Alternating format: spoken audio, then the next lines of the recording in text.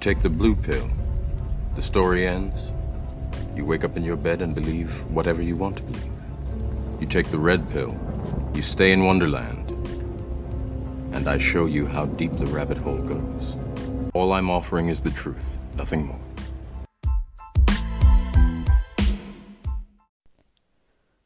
Hello, and welcome to another episode of Southgate Real Talk.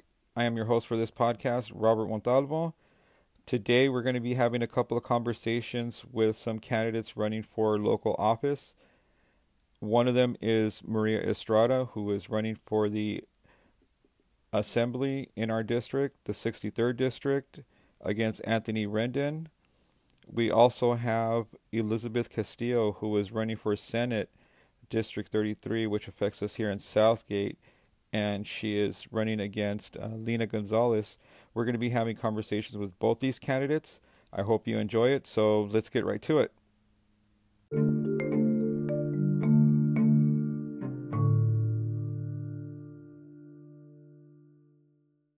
I have a really special guest for you all today to listen to. We're going to have a conversation with Maria Estrada. She's running for the Assembly District here in California, the 63rd District. So welcome to the show, Maria. How are you doing? Good. Thank you for having me. I appreciate it. Well, I can tell you a lot of the subscribers and listeners here are really interested in what you have to say and what you have to talk about. So just looking you up online and stuff. So you're an advocate, right?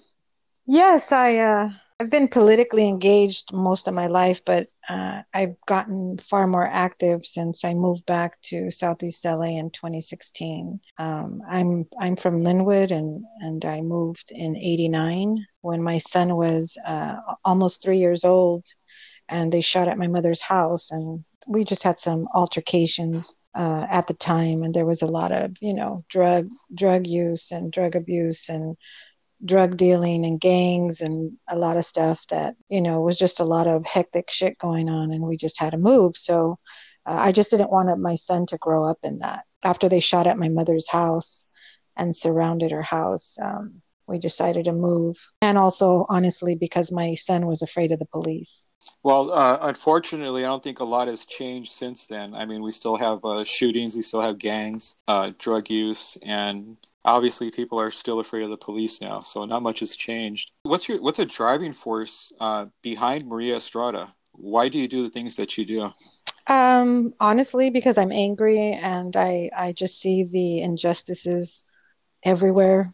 The quality of life, the deterioration of the quality of life, the lack of upward mobility. Just, I see a lot of people really working hard and doing what they need to do and not getting ahead, and people who, make promises and have power who don't use that power to help the community. And it's just, really frustrating for me that when I was young and I got married, I had my son in high school. My husband started working at the time, and he was making like $20 an hour in 1986. That's a lot of money in 1986. You have kids with college degrees today that don't make that kind of money. That today is not possible. Not even $20 an hour could sustain a family. You just see people working harder, more hours, longer hours, less time with their families, and not getting ahead. It's just wrong. It's unjust. And who's responsible for that? I mean, I know we have a lot of basic city council. We have legislators here in California in our district. So where's the problem at? Well, I think it's multiple layers of problems, right? So it's not just one thing; it's multiple things. I think that this society is not really conducive for small businesses. Everything's corporate driven. A lot of small businesses, even just with COVID, have been decimated. We saw trillions of dollars go to corporations. Even like Gavin Newsom's winery got like $250,000, and yet a small business that I worked for, the first round didn't get any money.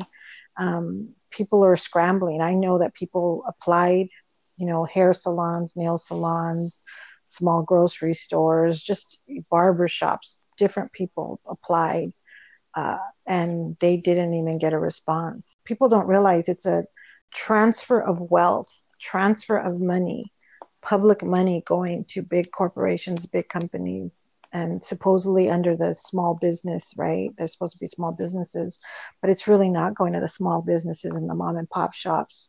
And aside from that, you see, and we'll take Southgate as an example, but I could take, I could name any city, and you see them giving contracts to. Southgate gave a Tripepi marketing firm that does those videos for your mayor, and they're paying like tens of thousands of dollars. I mean, I know people that do video graphics all over that could do that for a fraction of that money. And Thomas Buckley, who I, only met by accident and have recently had conversations with him, he's very qualified. He does good work. And why aren't they hiring him if they're supporting small businesses? There's a lot of people that could do. There's kids going to college for this stuff, for God's sakes. Why aren't they given those contracts?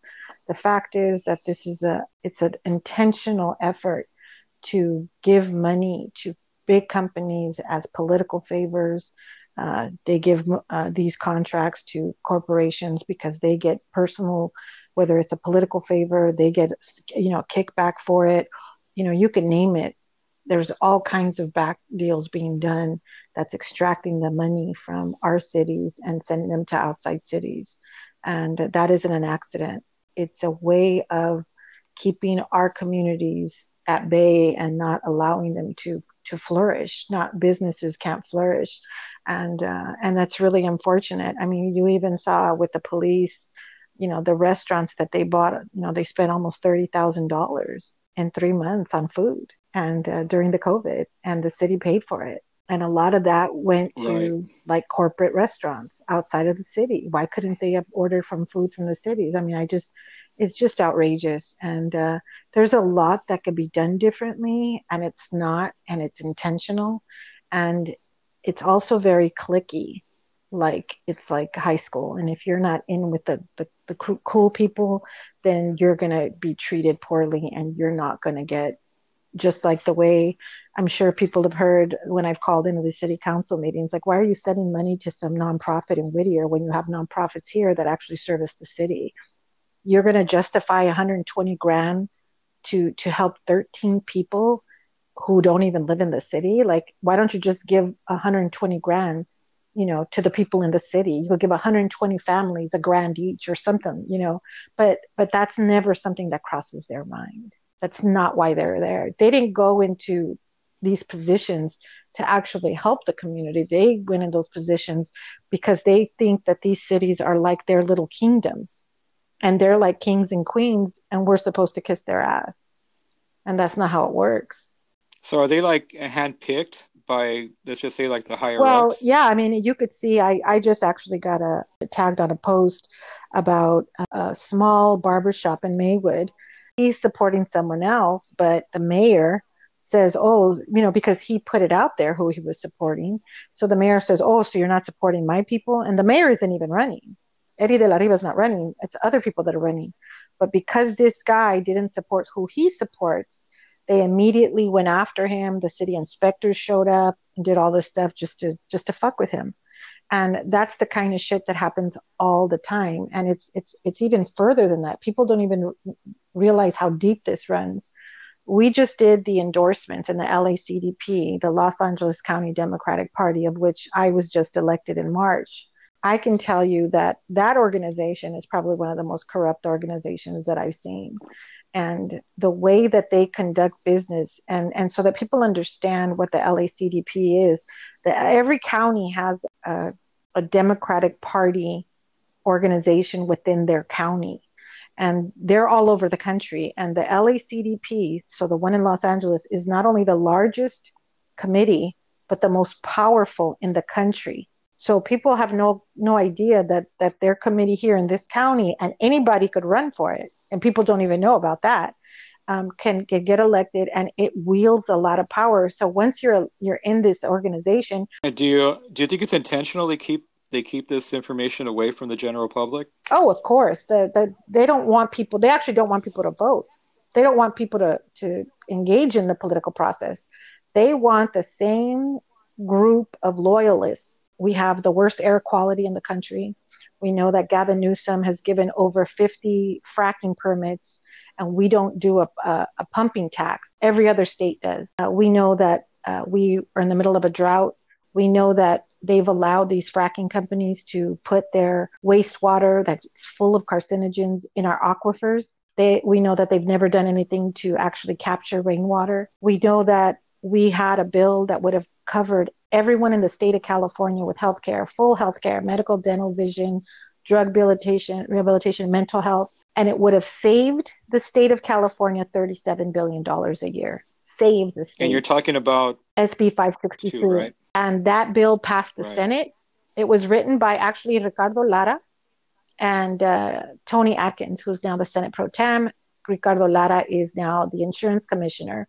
And the funny thing is, neither Ricardo Lara or Tony Atkins ever advocated for that bill. So they presented it, it passed the Senate, and then it came across Rendon's desk, and he's and people don't understand, he's not just your assemblyman, he's the Speaker of the Assembly. So he oversees the entire legislature, which is 80 different districts. And he's considered the second most powerful, if not the most powerful man in California. So he's not just a regular assemblyman. And he got it. It came across his desk, and he literally stopped the legislative process, which is completely the opposite of what he should be doing. Didn't let it move forward to committee to be worked on and to be voted on. He didn't let it go to assembly to vote for a vote. So he basically stopped it. And he ran on healthcare. He ran on healthcare, and he ran on the environment, and he ran on the education. So he killed the healthcare bill. Southeast LA is probably the most environmentally terrorized communities in the state of California. We have hexavalent chromium 6, which is the same stuff from the movie Erin Brockovich that was in Hinckley, California, that caused cancer. We have all types of particles in the air that are so fine that could get into your lungs, that could cause so many respiratory issues, which is why we have the highest cases of respiratory and lung issues in the county. We have lead, PFAS, which are the forever chemicals that is from the movie Dark Waters, we have in our water systems, in our wells, and our reservoirs. We have lead contamination, like from Exide, that we know just got off, and they were protected, which is another thing we could touch on. And we know that California ranks on the bottom 5 in the country. In education, I think we're like 46th. So there is nothing, it's so disingenuous to say that you're fighting for something when you're literally the most powerful man in the legislature. The saying in Sacramento goes, what Anthony Rendon wants, Anthony Rendon gets. So if he really wanted healthcare, we would have everyone covered right now. If he would have passed that bill in 2017, by the end of 2020, we would have saved $111 billion. And everybody right now who lost their job, who doesn't have healthcare, would have healthcare, and everyone else would have healthcare, full healthcare. The lies that you hear about, that we don't have money, even Gavin Newsom, he straight up lied to the nurses who endorsed him. Has a committee, that health committee, supposedly to talk about healthcare. They do not even talk about a single payer healthcare system, because they will not give up the money that they get from the health insurance industry. And it's all about profit and money and power, and they don't give a fuck about people. And that's just the sad reality of what we're dealing with.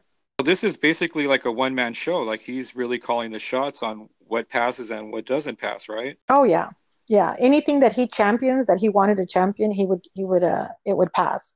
He has that kind of power. So since we're talking about environmental issues, there was one here in Southgate that you actually brought up that was really important, and that was the brown water epidemic that we have. Well, first I'd like to say that I saw how many people were posting about their water. So you have to be kind of in touch and in tune with the community, right? But I've known about it for a while, simply because I actually went to Simon Rodea High School to speak.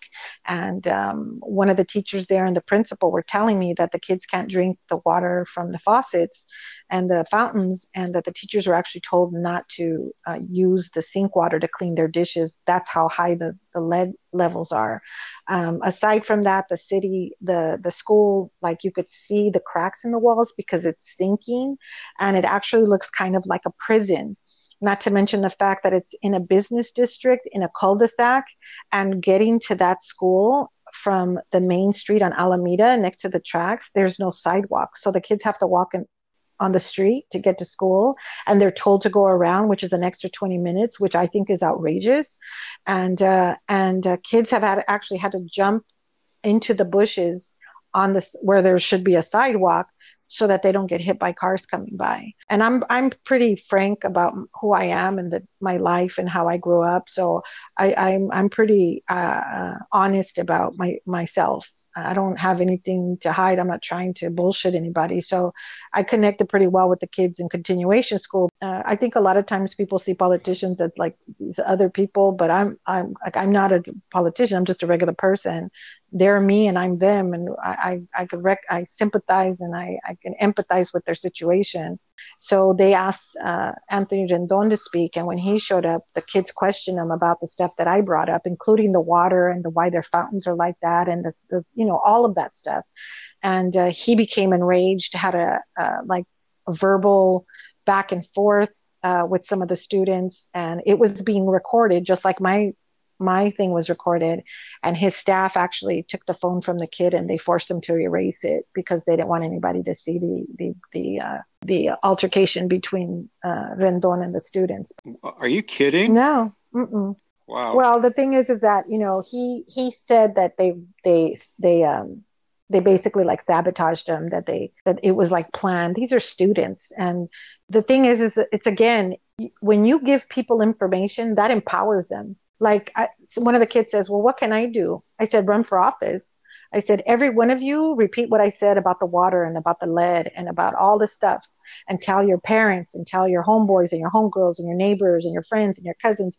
Everything I tell you, you use that information, tell somebody else and tell somebody else, so that they get involved and they become engaged, because people have no idea that their kids are being poisoned, that our water's this bad, that the air has, all of these pollutants in it that's causing them to get sick. Some people have no idea, and it's really important for me to put that information out there so that people do know what they're being exposed to, especially children, because we know that pollution actually affects a child's ability to learn, and that needs to be known. You have parents who have kids, and they're the first time parents and they're raising their kids, and the kids have problems, and they're whether they have behavioral issues or they can't learn, and the parents think they're doing something wrong, and that actually causes like friction between the husband and the wife, and then the parent and the child, and that's psychological trauma, and they're not getting the resources they need for their kids or for their families,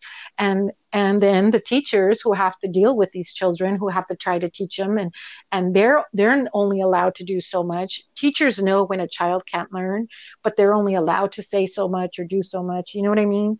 And that goes back to the money leaving the area where it's supposed to go, going to who knows where, right? Well, you got to think about it like this. How fucked up is it that you run in a community, in a region, in an area that has been contaminated with lead and is one of the most environmentally terrorized communities and areas in the state, and you run to represent that community, that you're going to run on fixing the environment or helping the environment and healthcare and education, and you've literally failed on every aspect of your platform. I did see a flyer he sent out. It came in today or yesterday, where he cleaned the water. He's claiming, right? Well, you're in Southgate. You tell me. Let's get into that, because there was a big ordeal you went through just to get that information, right? Yeah. So I actually asked for the water testing results, and it took a while, and they sent me a link, and it's a link that's on the website for the city. Right. So it's just a link, and you click it and it looks like a brochure, and it's like very little lines, dark light. And it has all these chemicals, and it says the level of each chemical. So if I look at trichloroethene, it's like 0.1. So it looks like there's not very much. Right. And I actually asked some of the friends of mine who are on the Central Water Basin Board to look at that. And those are cancer-causing chemicals, and the levels are super low, but they said they're blended numbers. And I said, well, what's a blended number? And she goes, well, they take all the wells and then they put it together. Well, that's called an average. If you get 10 numbers, you add them together and you divide them by 10, that's the average. That's what blended means. So technically, if you have 100 wells and two have at 10 points, of a certain chemical and the rest have none, then the number is going to be really low, right? But that doesn't mean the people that are drinking from those two wells aren't going to get contaminated water. So that isn't being addressed. And I remember when I posted that information, because I had to go back, and it was really strange because a woman in Orange County actually sent me the warrants, so the payments that the city made for this year. And as I'm scanning through like hundreds of pages, I'm like flipping through, and I see WEC Laboratories, and then WEC Laboratories, and WEC Laboratories, like every few pages, WEC Laboratories, and it says water analysis. So they're testing the water, which is exactly what I asked for. So I went back and I said, you've been getting WEC Laboratories to test the water like a couple times a month. I said, that's exactly what I asked for, and you sent me a link. So I want all of the water testing results for 2020 immediately. And then I want 2018 and 2019. So, of course, that didn't happen. So when I asked for it, they actually asked for an extension. And they said they need it until August 20th. So by law, under the Freedom of Information Act and the California Public Records Act, they have 10 days to provide this information. However, they could ask for an extension, and there's 5 requirements for that extension. So they asked for an extension, which was August 14th. I'm an activist, and what I'm doing in Southgate, I've done all over the Southeast. I'm running a campaign. I work full time. And I protest, I do actions. So I text my attorney and I said, hey, Southgate isn't responding on those water testing results. And he goes, I'll call him right now, because it was like 4:30. And he did. And he called, and he's actually, he's a really, you hear all these stories about attorneys, but this guy's like super nice. And he's a very well-known attorney. He's actually, very well established. He's had big clients. He wrote a book. They want to do a movie from his book and all this nonsense, but super nice guy. So he calls and he's talking to Raul Salinas' assistant, and everything was fine, and they were kind of joking. And then she says, well, how can I help you? And he goes, Raul Salinas is the city attorney, in case you didn't know. For Southgate, yeah. And for Southgate, right. So then he says, well, I'm a lawyer from Los Angeles, and I represent Maria Estrada. And as soon as he said my name, boom, that was it. She cut him off. They clicked on him? Yeah, she was like, I'll take a message. Wow. Her tone changed, and I'll take a message. She goes, well, can I get a voicemail? And she says, I'll take a message. And then he goes, oh, so you're the voicemail? And she goes, I'll take that message. And she just didn't really want to talk to him anymore. And wow. Yeah, so that really infuriated me, because he's so nice. And so I called in the city council meeting, and I pretty much went off on him. And I think it's pretty outrageous for a bunch of people who know that the water in this city is contaminated, because they get those reports, would tell me that I'm being disrespectful. I think that a lot of people don't even know what respect is. And I don't think that it is appropriate to tone police someone. And I sure as fuck don't think it's appropriate when you're violating the law, when you know that people are bathing their children in contaminated water and drinking it and cooking with it, that you have the audacity to tell me that I'm being disrespectful because I'm using language that you don't agree with. I believe that my anger and the anger in this community is righteous and justified. And I don't believe that anybody has the right to tell me that I shouldn't talk like that or I shouldn't behave like that. If that was your kid, would you bathe them in there? If you knowingly knew that child was being exposed to that, would you allow that?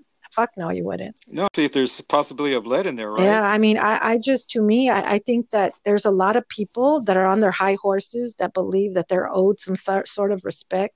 and yet they show the community no respect. This is like the stuff I've dealt with, and I don't cry like a baby about it. I'm not, asking for sympathy, but I know that not everybody is up for this kind of fight. And I don't people, it's a lot of people. Trust me, I've been doing this for a bit, and when you get to know these people and the way they treat the community and the disrespect, if you're not part of their clique, then they're going to treat you like trash. And who don't want to get politically engaged or involved or speak out, because these people are ruthless.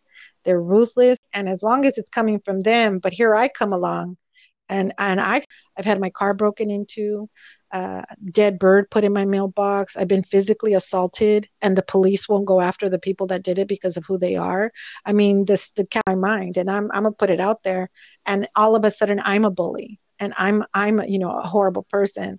Well, I don't Right. like I was actually asked, this area like a mafia, and then Well, they want to keep power. That's why they're so mean, probably. well, but see, the crazy part is that they act like that. Said, contacted me and said, Maria Davila said that you outside of her house, just be respectful, and she's not going to ask any questions. And I said, tell Maria Davila that I don't protest people's houses that I respect, but I'm not going to repeat. But the point is that, happening in that city, in that community, whether it's the food insecurity, the unemployment rates, the amount of people, 37% of people don't even have health care, the fact that people in Southgate live 10 years less than the people in Beverly Hills. I mean, we could go on and on and on about all the issues in just that one city and ability to. Well, Maria Estrada, thank you so much for coming on. Is there anything you want to say before we go? No, just thank you for having me on. I appreciate you inviting me. And just that I really hope that people exercise their right to vote, even though I've said probably some things that have been discouraging. This is a very consequential race. The fact that the race in the 63rd is the most consequential race in the state of California, even though people may not recognize that. To defeat the Speaker of the Assembly of the state of California, who is probably the most powerful man in the state, would be huge for this movement. But it would actually be a big statement to the establishment that the people of Southeast LA aren't going to take their shit.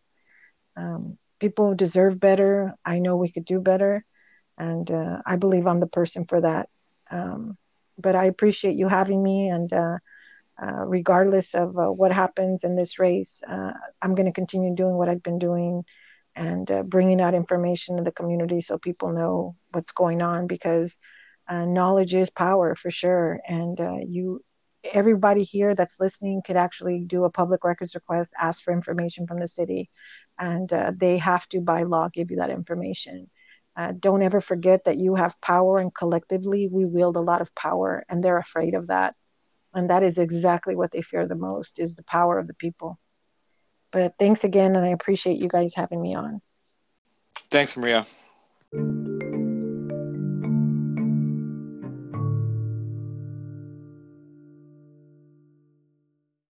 Okay, our next guest is running for Senate District 33.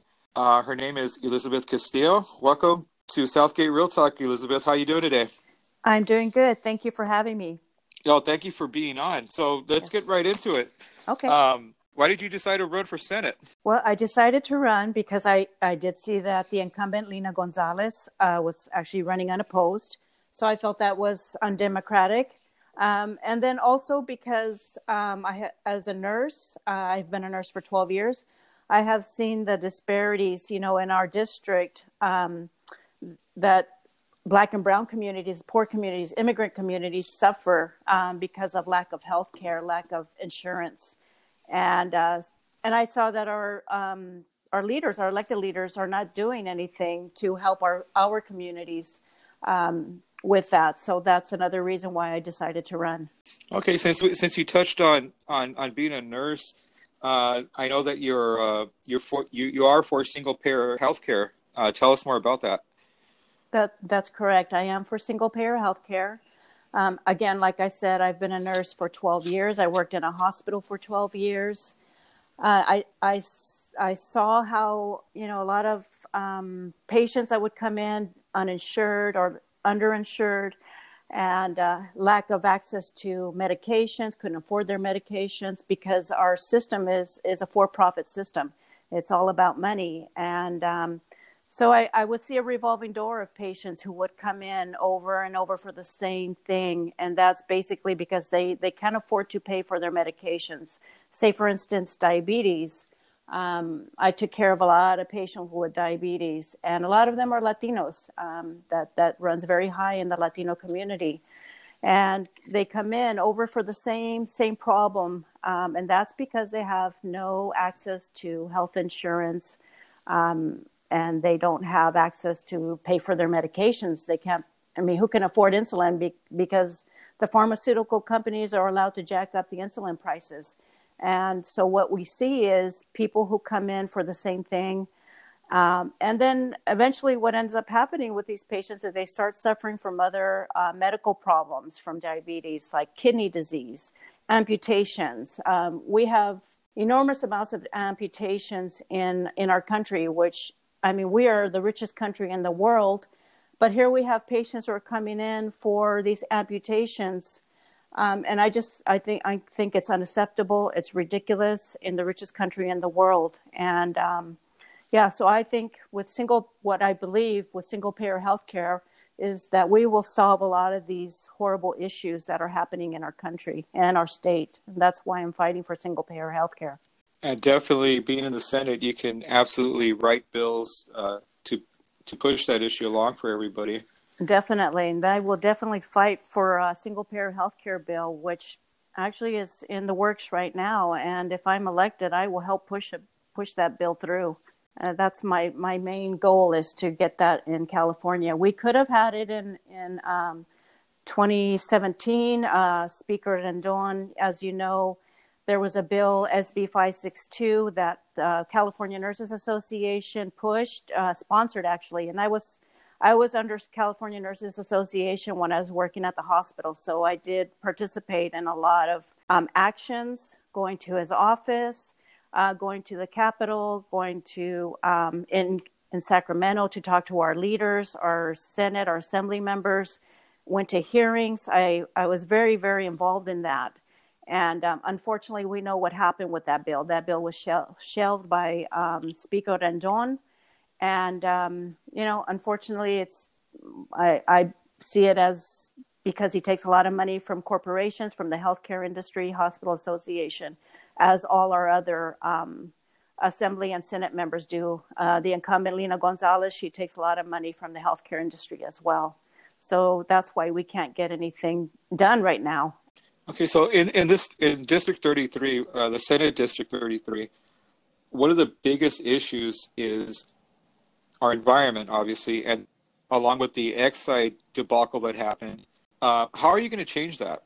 Well, what I see is that these polluters, these criminal polluters, need to be held accountable, and I believe people need to go to jail. That's what I believe is going to change things, is to hold them criminally accountable, not let them off the hook with these bills.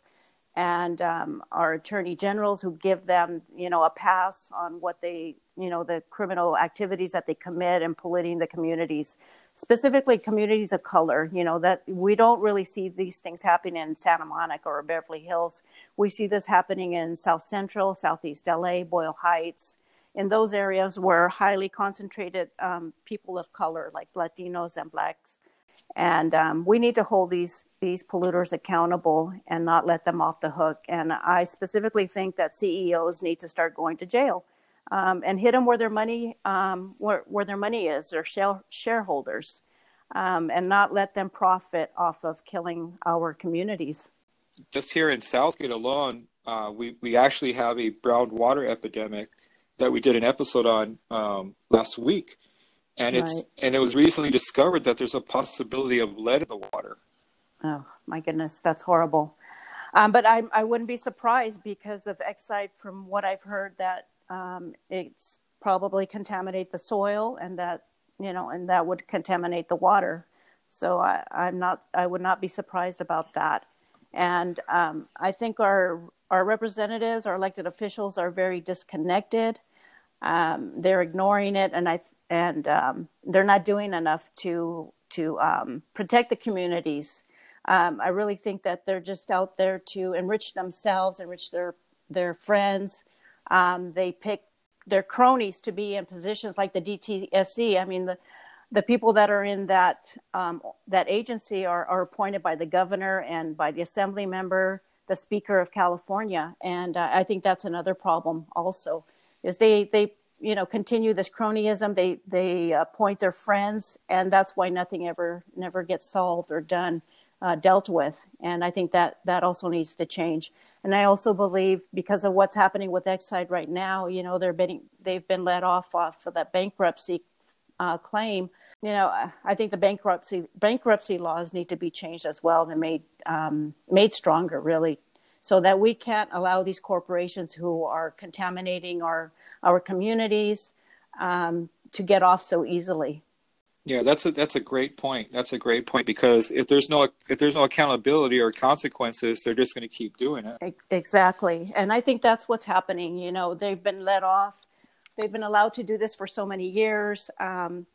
And our elected leaders have, basically have allowed them to do this. And the agencies that are supposed to protect our communities, they're not doing anything. And I think they need to be hit hard legally and financially. And I think that's how we will be able to change things and basically shut them down as well. I think they need to be shut down and not allowed to continue doing the criminal acts that they do and that they get away with. Another thing that's happening right in front of us right now, especially in Southgate, but all around the 33rd district, is gentrification. Mm-hmm. Yes. And as you know, one of the main causes of that is lack of rent control laws. That's correct. What's your view on that? Yes, so that is a big problem in the district, and I know that the incumbent Lina Gonzalez has been a part of that, especially in Long Beach, because she was a city council member of Long Beach and played a big part in the gentrification in Long Beach. So definitely we do need strong rent control laws. So, I think it's a start, but I think we need to go farther. I think there needs to be stronger laws or regulations to protect tenants.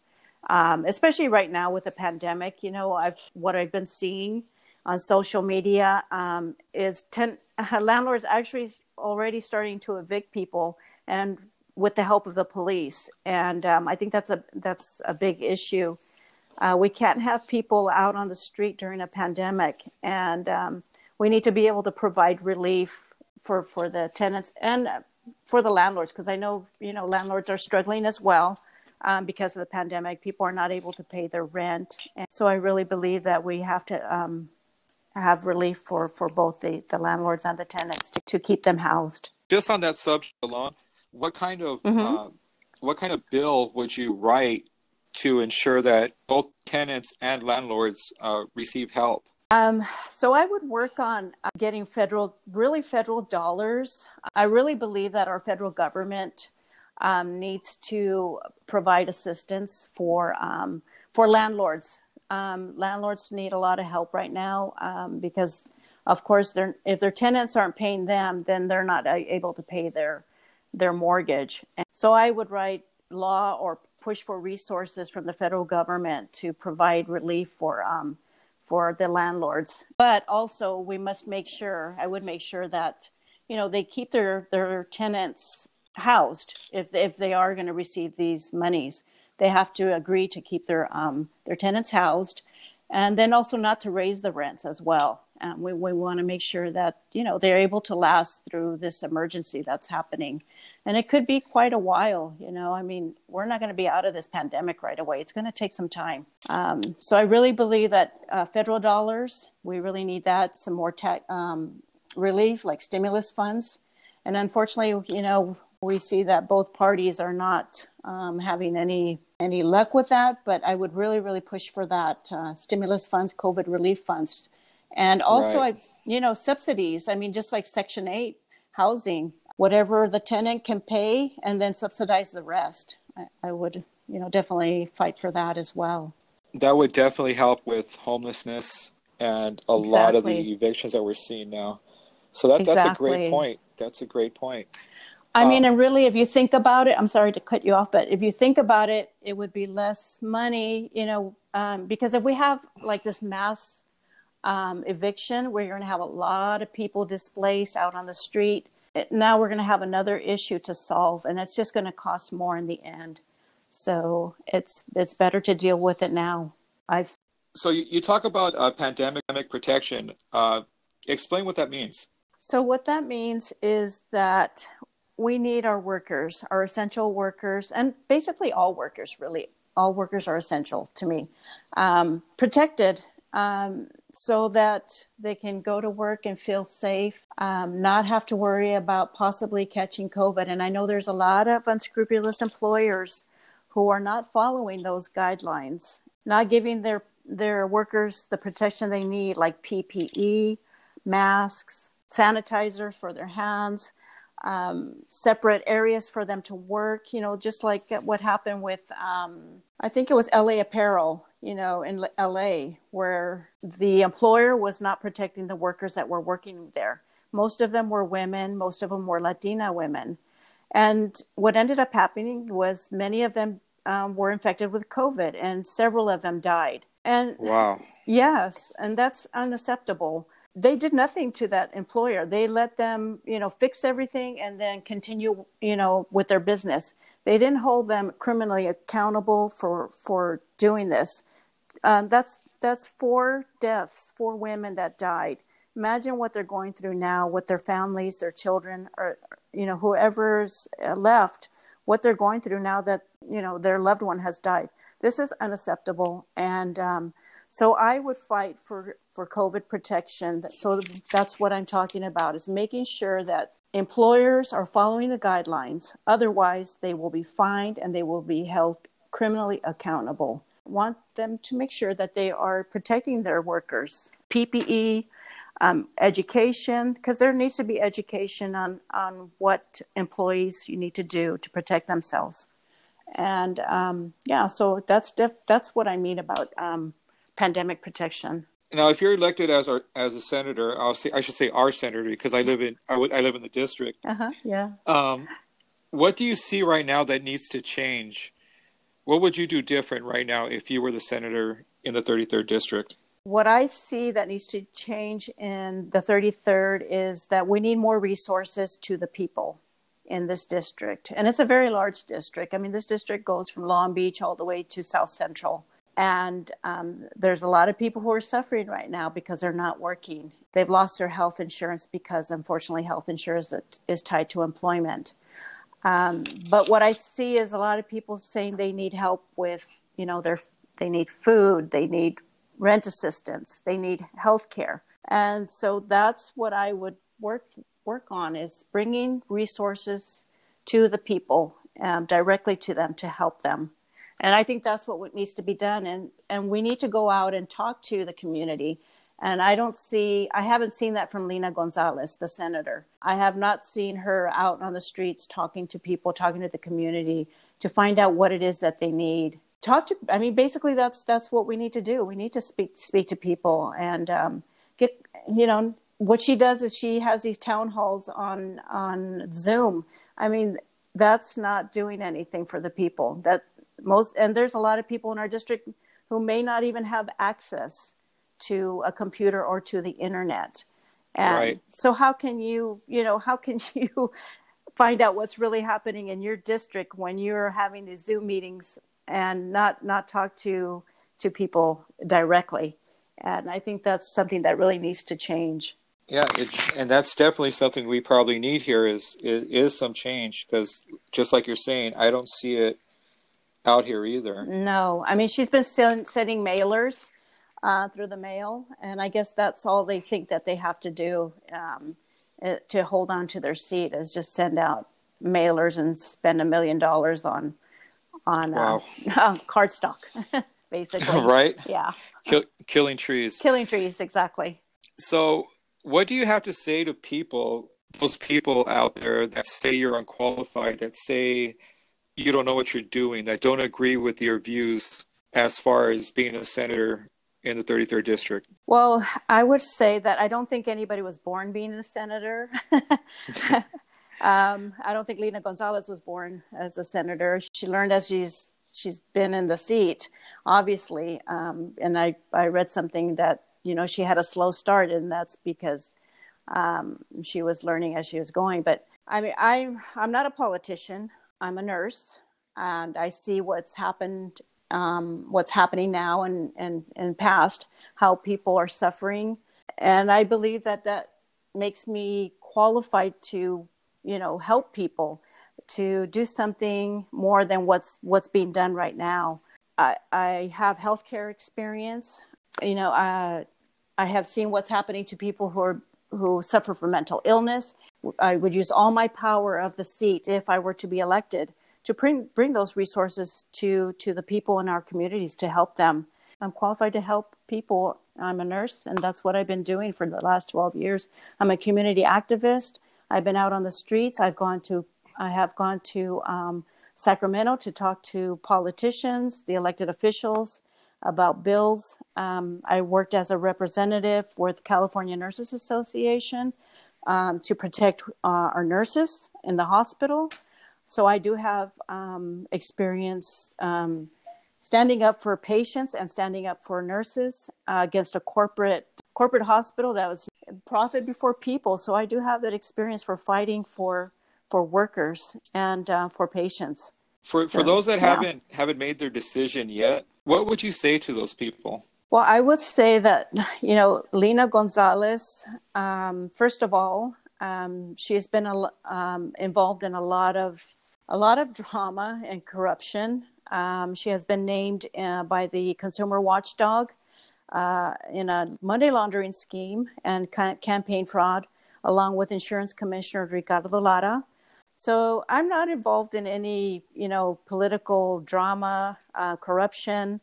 My goal is just to bring awareness of what's happening in our district and resources to help our communities. And I haven't really seen much of that at all from Lina Gonzalez. I know that she recently tried to pass a broadband bill, which Speaker of California also shelved, didn't allow that to go through. But I felt that was really just kind of pandering right before the election. To me, everybody needs broadband, because now we're seeing what's happening with, children who had no access to internet and computers. Absolutely. So it's just another disparity. And I think she should have been fighting for that long time ago. All our members of our legislature should have been fighting for that long time ago. And really, to me, it shouldn't be allowed to be corporatized, the corporations to own it and then charge us whatever they want. I think it should belong to the people, really. It should be free, really, because wasn't the internet, when it was created, it was free? Yes, I think we're old enough to remember that. Yes, it was. And now look at where we are. And it's like only the rich or, middle class can afford it. And then now look at what's happening to many of our children in our communities. They have to go out to Taco Bell to sit out there to do their homework. That's ridiculous. Goodness, I saw that also. I saw that. That is heartbreaking. That is heartbreaking. And that should not be happening in our country. That's ridiculous. Not just that. A lot of people that I speak with here in Southgate really agree with what you're saying. They're really tired. Basically, what I've seen, what I have learned over these several years, being more involved with activism and all that, is that they're really enriching themselves. That's what I've seen. Enriching themselves, corruption, enriching their friends, and then actually giving resources over to other cities, not even in the district, to other cities that are more well off, and extracting those resources from, say, for instance, Southgate, Bell, other cities in our district. And that needs to stop. We need to put a stop to that. Is there anything that you want to say to any prospective voters out there right now? Well, what I would say is, if I am elected, I will fight fiercely for healthcare, single-payer healthcare for Californians. I know that it's something that can be done. There's a lot of research and studies that have been done that shows that it is something that California can do. We are the fifth largest economy, so it is something that is doable, because I know a lot of people say, well, how are we going to pay for it? But we have the money there. It's already there in federal dollars. So that's something that I would definitely fight for. And then environmental injustices that have been happening in our district, I would fight fiercely to hold polluters accountable. And also for rent control, rent and more affordable housing, I would fight for that for our communities. And then pandemic protections as well. I would fight for all four things, and even more if I'm able to fight for other things as well. Yeah, I hope that people will consider electing me, voting for me. It would be a privilege and an honor to serve this community in the state Senate. Elizabeth Castillo, thank you for coming on and sharing your story. Thank you. Again, this is Elizabeth Castillo. She is running for the Senate seat, District 33 here in California. Thank you. I wish you the best of luck on everything. Thank you so much.